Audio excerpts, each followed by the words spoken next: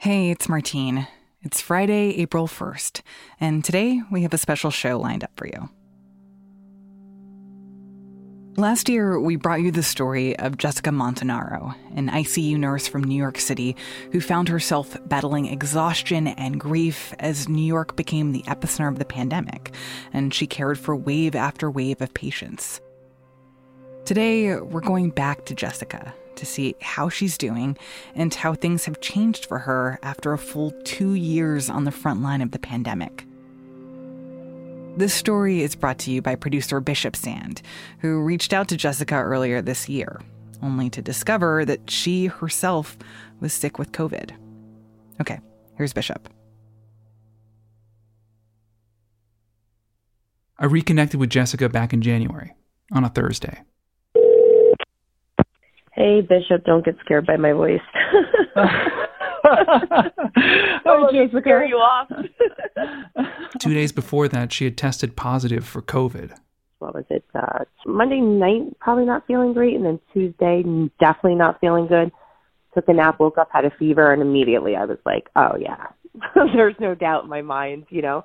And then just progressed, and I got tested. And Why was there no doubt in your mind? just because once you have a fever, I think that's like the red flag. She had severe fatigue. She was coughing and couldn't take a full breath. But she wasn't headed to the hospital, for reasons that we'll get into in a minute. Jessica couldn't pinpoint exactly how she'd gotten COVID. Maybe the virus was floating around at her daughter's volleyball match, or at her husband's pizzeria in the Bronx. Or it could have been from a surge of patients in her ICU at Mount Sinai Morningside in Manhattan. The Omicron wave had just hit its peak.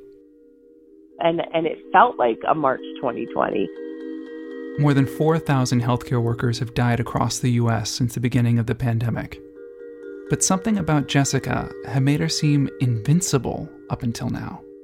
In fact, we had a long-standing joke among my family and with my colleagues in the ICU that I was bionic because people were getting it left and right. And I have been in so many situations where I should have gotten it, and I didn't. She didn't get COVID during the first wave of the virus hitting New York, when everyone was scared and everything was scrubbed. Even the ballpoint pen she used was thrown away afterward. She didn't get it at home either, when she was caring for her then 10-year-old daughter Francesca and her husband Paul, both of whom had COVID in 2020. Last summer, Jessica faced the Delta wave as the charge nurse who manages the other ICU nurses, and didn't get it then, but she did get sick. And I had a complete full-on post-traumatic stress response. I legit sat my husband down and I said, if I have COVID, I'm not going into the hospital. I'm going to die at home.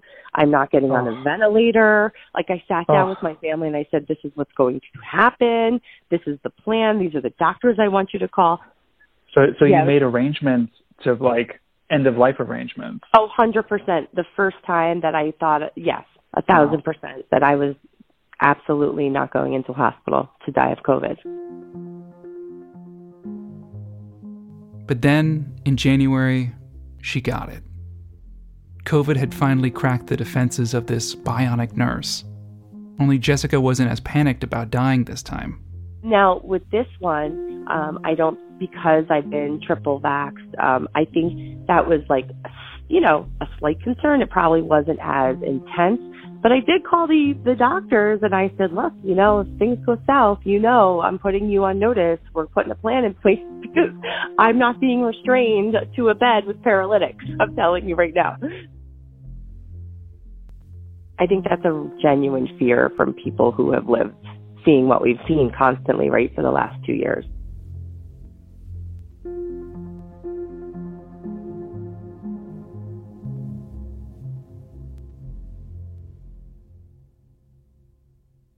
Back in December, New York State updated its guidelines for healthcare workers with COVID. Following guidance from the CDC, the state shortened the recommended recovery time from 10 days to 5.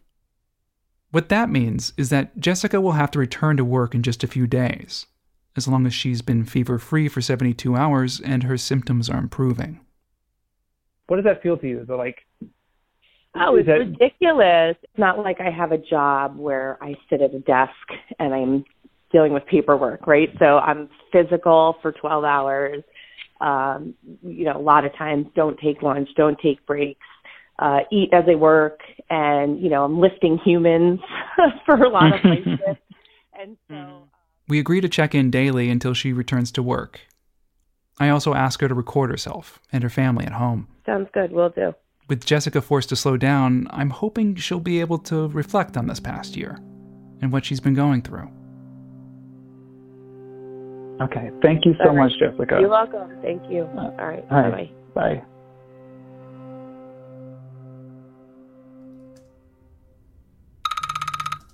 Jessica calls me the next day, a Friday.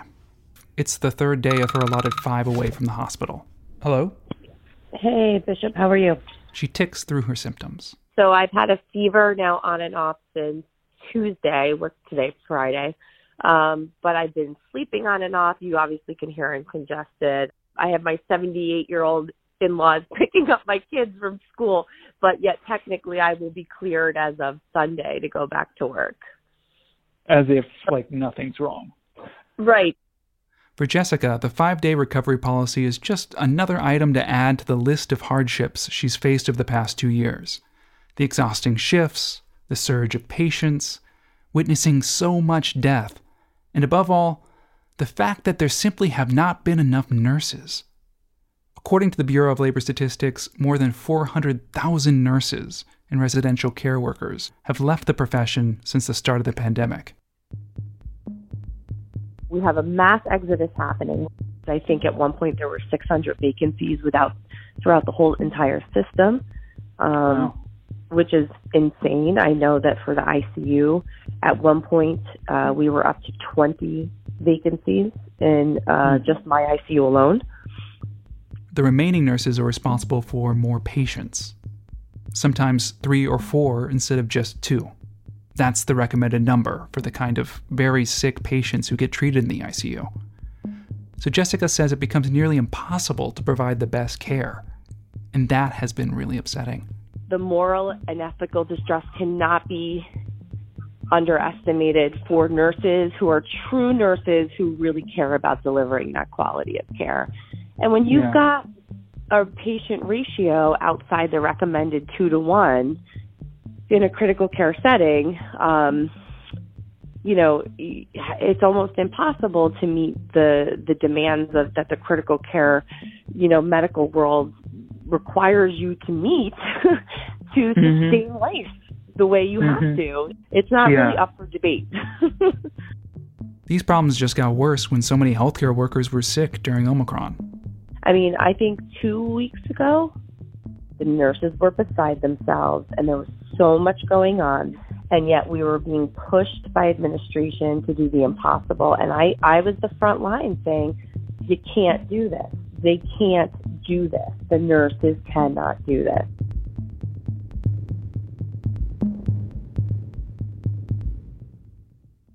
Jessica describes herself as a, quote, middle-of-the-road nurse. She sympathizes with both the needs of management and healthcare workers.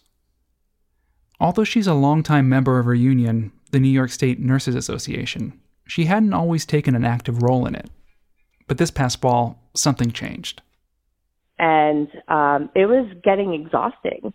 It was really just getting out of control to the point where I'm like, how are we going to sustain this? We're losing not just good nurses, but years of experience are walking out the door. Full-time staff nurses were being replaced by travel nurses who work short-term contracts for the hospital. Jessica had counted nearly 60 travelers the month before. There were also a lot of new nurses being hired. We have to hope they can work up to par, right, and train them. All this is happening, and there was no effort whatsoever made towards retention. She says at this point, the hospital focused on filling the vacancies. There were some solutions that administration came up with that totally were a slap in the face to the nursing profession. Jessica didn't want to get into specifics here, but I learned from her union that residents, that is, doctors in training, were being paid overtime to fill in the nursing gaps. Nurses, meanwhile, weren't getting paid overtime, and this upset them. So the nurses did something to call attention to the working conditions. A bunch of us got together and we wrote a letter to the union and we wrote a letter to management. In the end, they sent about 50 emails to the union saying, "We want you to get involved to stop it. These are the reasons why. We need you to focus on, how we can get the nurses some retention pay, continued hazard pay, something. We need to stop this mass exodus of nurses in the ICU." We sent Mount Sinai a list of questions and reached out for comment. They didn't get back to us. But the union says that the hospital eventually stopped using residents to fill in for nurses, and that nurses received some overtime pay. The most immediate impact of the emails, though, was that it impressed the leadership of the nurses' union. They reached out to Jessica and tried to get her more involved. But she had been a middle-of-the-road type nurse. She'd have to think about it.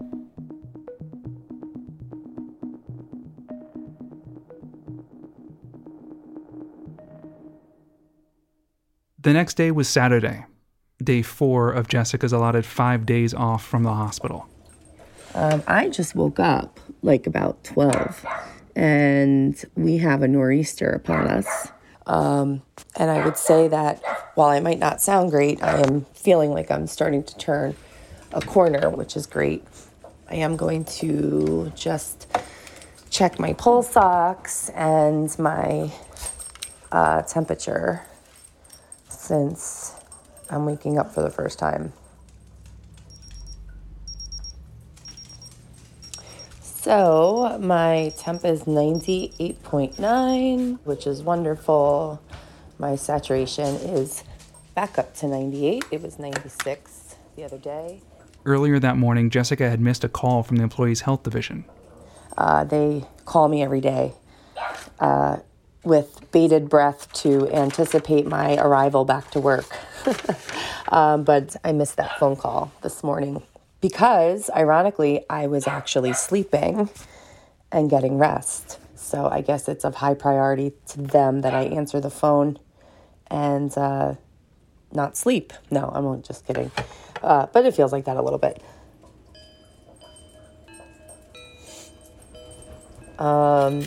So we are buried under snow, and Francesca actually has one of her friends stuck here, sleeping here. Hey guys, did you like the pancakes? Jessica says her 12-year-old daughter Francesca is a cool kid, playing volleyball, hanging out with her friends in their hot tub out back. She's used to both of her parents working long hours, her mom at the hospital and her dad at his pizzeria. I had asked Jessica to record herself with her family, so she sat down and talked to Francesca about their being away at work so often.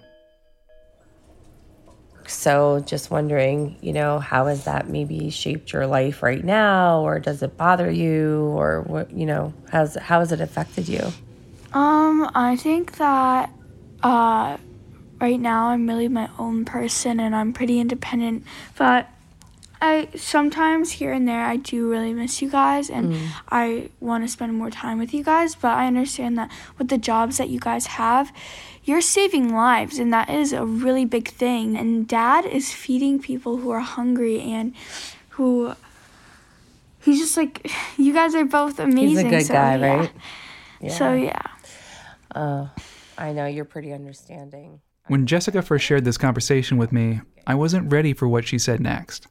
I have a question, actually, that just came into my mind at this very moment that I hope you can answer honestly. I hope I don't put you on the spot.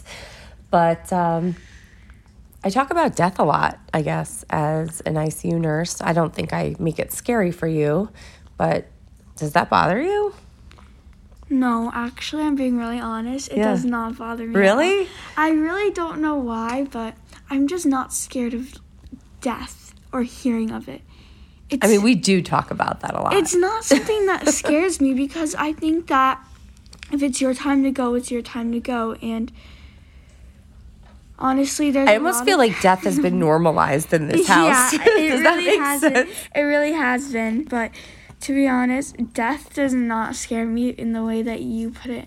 Yeah. Well, I mean, I just think, we talk about a lot in this house, right? Like, if you live your life in a good and kind way, and we obviously have faith, you really have nothing to worry about, right? Yeah. I love you. I love you too. All right.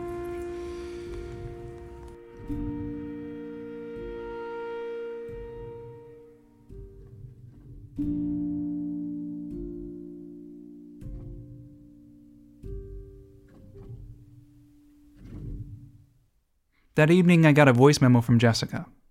Even though she'd been feeling better, something unexpected happened. I literally went upstairs and doused my shirt in perfume, and I do not wear light perfume, and I cannot smell it.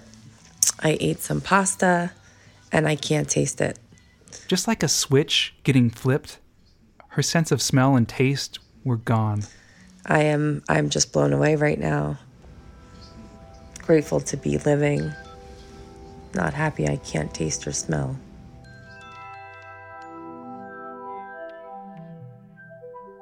This disease, which had already upended her profession, started her on a path to advocacy, and pushed death up close, still had more surprises in store for her. After the break, what happens when Jessica is slated to return to work, and how she persists in the pandemic.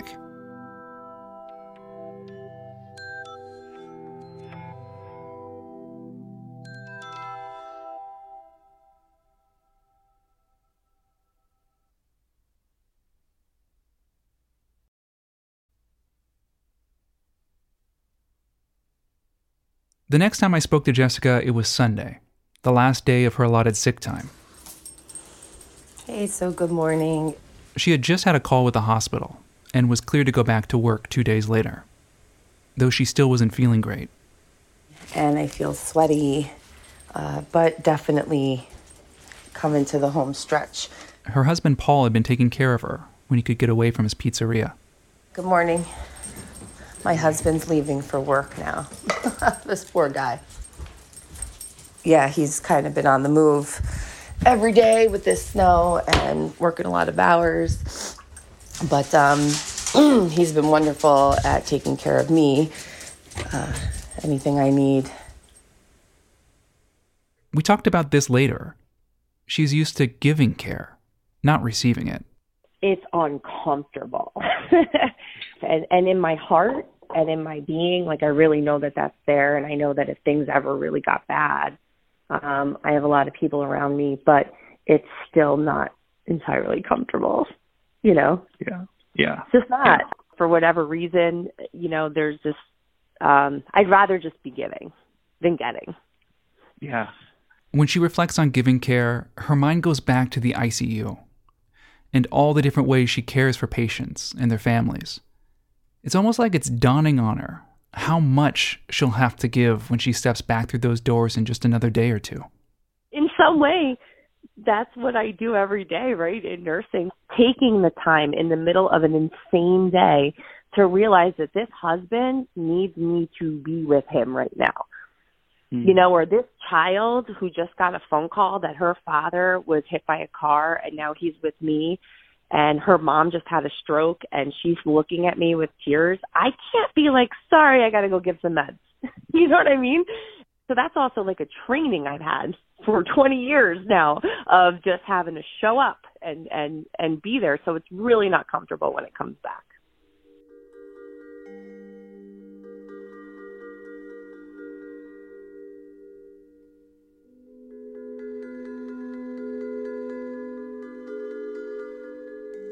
Last fall, after weighing the decision for a while, Jessica decided to step out of the middle of the road, so to speak, and into union leadership. This gave her a voice and a vote when they negotiated things like staff allocations, overtime pay, and new contracts. It's a lot different dealing with a nurse who has opinions and who reaches out to people versus dealing with a nurse now who is part of the executive committee of a union where I have voting rights and I have privy to information and meetings that I wouldn't have had before.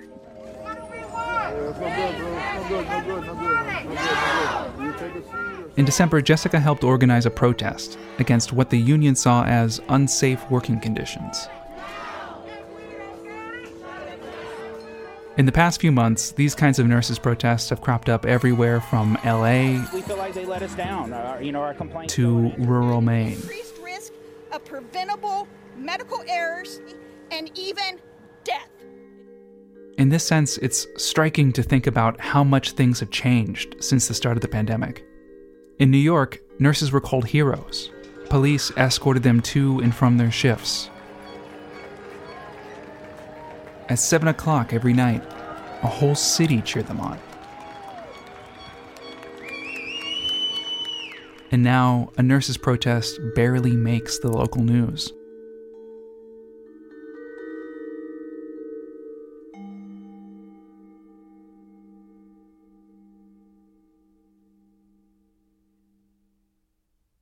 In addition to working at the hospital, Jessica also teaches the next generation of nurses. I asked Jessica if she's real with them, if she goes into the hardships of being a nurse right now. I don't sugarcoat it. On my last class, I always end with the realities of nursing, the short staffing, the probably not taking your break, the long hours. But I think if you're in it for the right reasons, you can still find some gratitude. Another thing she doesn't sugarcoat for her students, being a nurse means dealing with death a lot. Death may be somewhat normalized in Jessica's house and in conversations with her daughter. But for her nursing students, it's still new and shocking. Not long ago, students were in the room when a patient died right in front of them. They were very upset. There was a lot of tears. And I made them, once we gathered ourselves and got everything together, I made them take a break. And then I made a decision that we, as a class, were going to do the postmortem care on this patient together. And I felt that was important to help give them, some peace and closure. And also, B, I wanted to teach them how sacred that process was as a nurse. And it's not religious, right? And nobody brings their religion into it, but it's a sacred process to prepare a dead body. And I thought it was really important for them because they were there when he died. I'm sorry, I need to breathe. Whew. My stats are good, but for whatever reason, this week it's just been a little harder to catch my breath.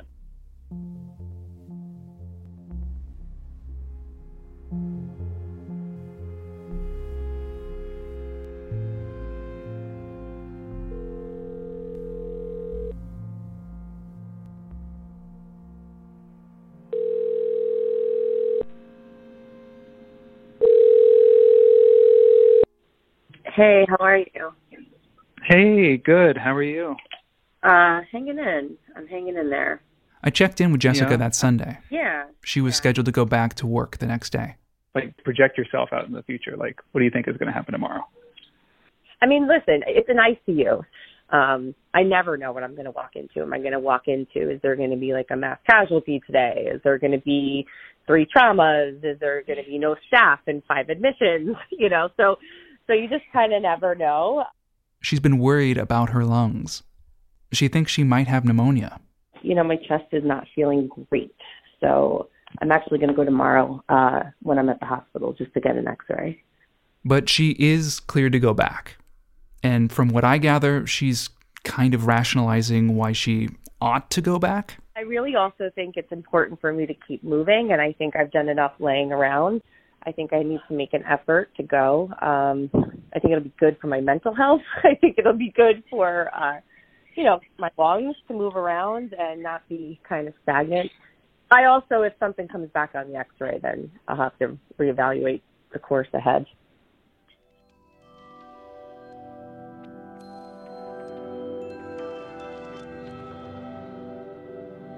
Jessica was going back during the tail end of the Omicron surge. At the time, there were more than 1,000 COVID ICU patients hospitalized across the state, and nearly 23,000 nationwide. It was the latest wave, and Jessica was jumping back in.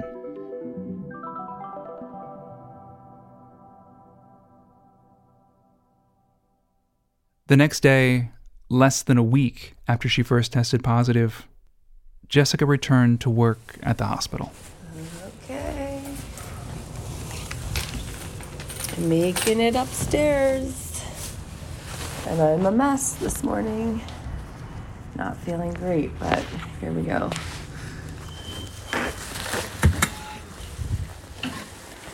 Morning.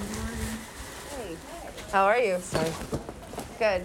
Hi. I don't hear a big celebration for her return. No party. She's just another nurse who's gotten COVID and made it back.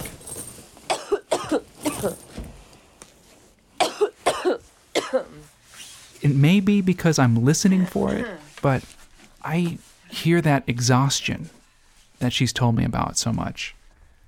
But also resilience. Within minutes, she jumps right back into work. It's as if she never left. All right, let's see. Later, she calls me from the break room. How are things going? Not bad. It was a rough start to the morning, for sure. What made it rough? Just feeling like I didn't have a lot of energy. I was feeling like a little winded, very congested. But I actually, that chest pain that I was having has really improved since yesterday. Oh, so less concerned. I ask her how busy it's been in the ICU that day. Manageable, she says. And she brings up the Q word. You know what that is, right? No, what is that? It's like taboo in nursing. You just never say it's quiet. You never, ever say that. And when someone says it, like you want to hit them. The minute you say that, all hell breaks loose, usually.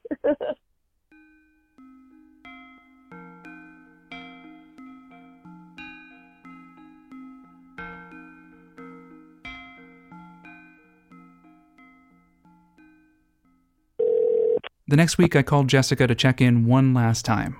Are you feeling better? I am. I really Great. am. I think I sound better. I mean, I'm coughing much less, thank God. Paul's actually feeling, I mean, he's not 100% by any stretch, but he's feeling better. It turns out her husband, Paul, had also gotten COVID. Again. And he quarantined for the 5 days until he was, he was positive. He's feeling better. Okay, that's great. Yeah.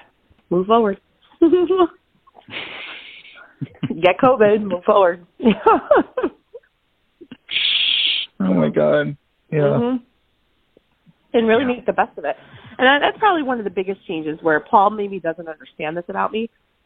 My attitude is, well, it kind of more has shifted towards like, we're all going to die. And I know that's not a great way to think. And it doesn't mean like not to take care of yourself or put money in the bank.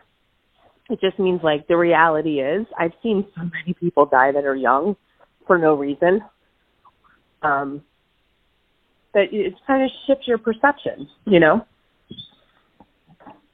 Into what though? Make every day the best. Be happy. Stop, not everything's so serious, Kind of just realize that tomorrow you might not be here. I mean, I started feeling this way when I did oncology nursing because I remember, like, I can't tell you how many people I would have that would, be like, oh, these are my golden years and I just retired and I saved money and now I'm sitting here, in a chemo chair getting chemotherapy. So I think that started shifting for me, but it was solidified during COVID for sure,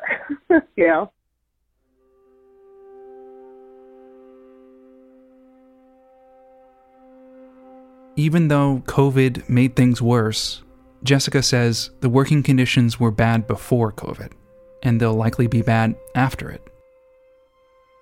So she repeats the mantra, move forward.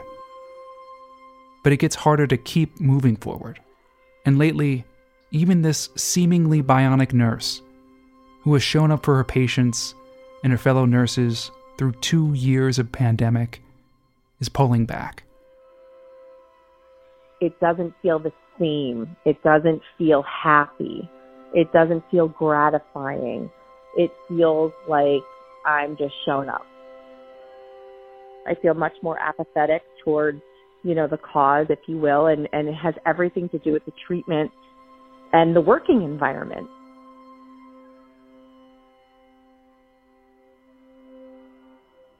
Now, in early April, there are fewer and fewer COVID cases in New York and around the country. Mask mandates have been relaxed, vaccine mandates too. I want to use the Q word to describe this moment in the pandemic. But with cases rising in much of Western Europe and China imposing a new round of lockdowns, I won't do it. I won't jinx it. As we enter year 3 of the pandemic, I think there is something to that deep nurse instinct that at any moment all hell could break loose. But if things are manageable, it's a good day.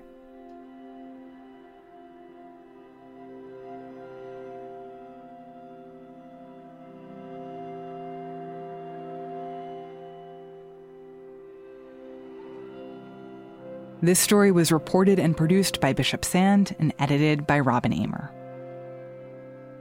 That's it for Post Reports. Thanks for listening. Our executive producer is Maggie Penman. Our supervising senior producer is Rena Flores. Our editors are Lexi Diao and Ted Muldoon. Jordan Marie Smith is a producer. Ariel Plotnick and Rennie Spernovsky are associate producers. Sabby Robinson and Emma Talkoff are assistant producers. Sean Carter is our engineer. The Post director of audio is Renita Jablonski. I'm Martine Powers. We'll be back on Monday with more stories from the Washington Post.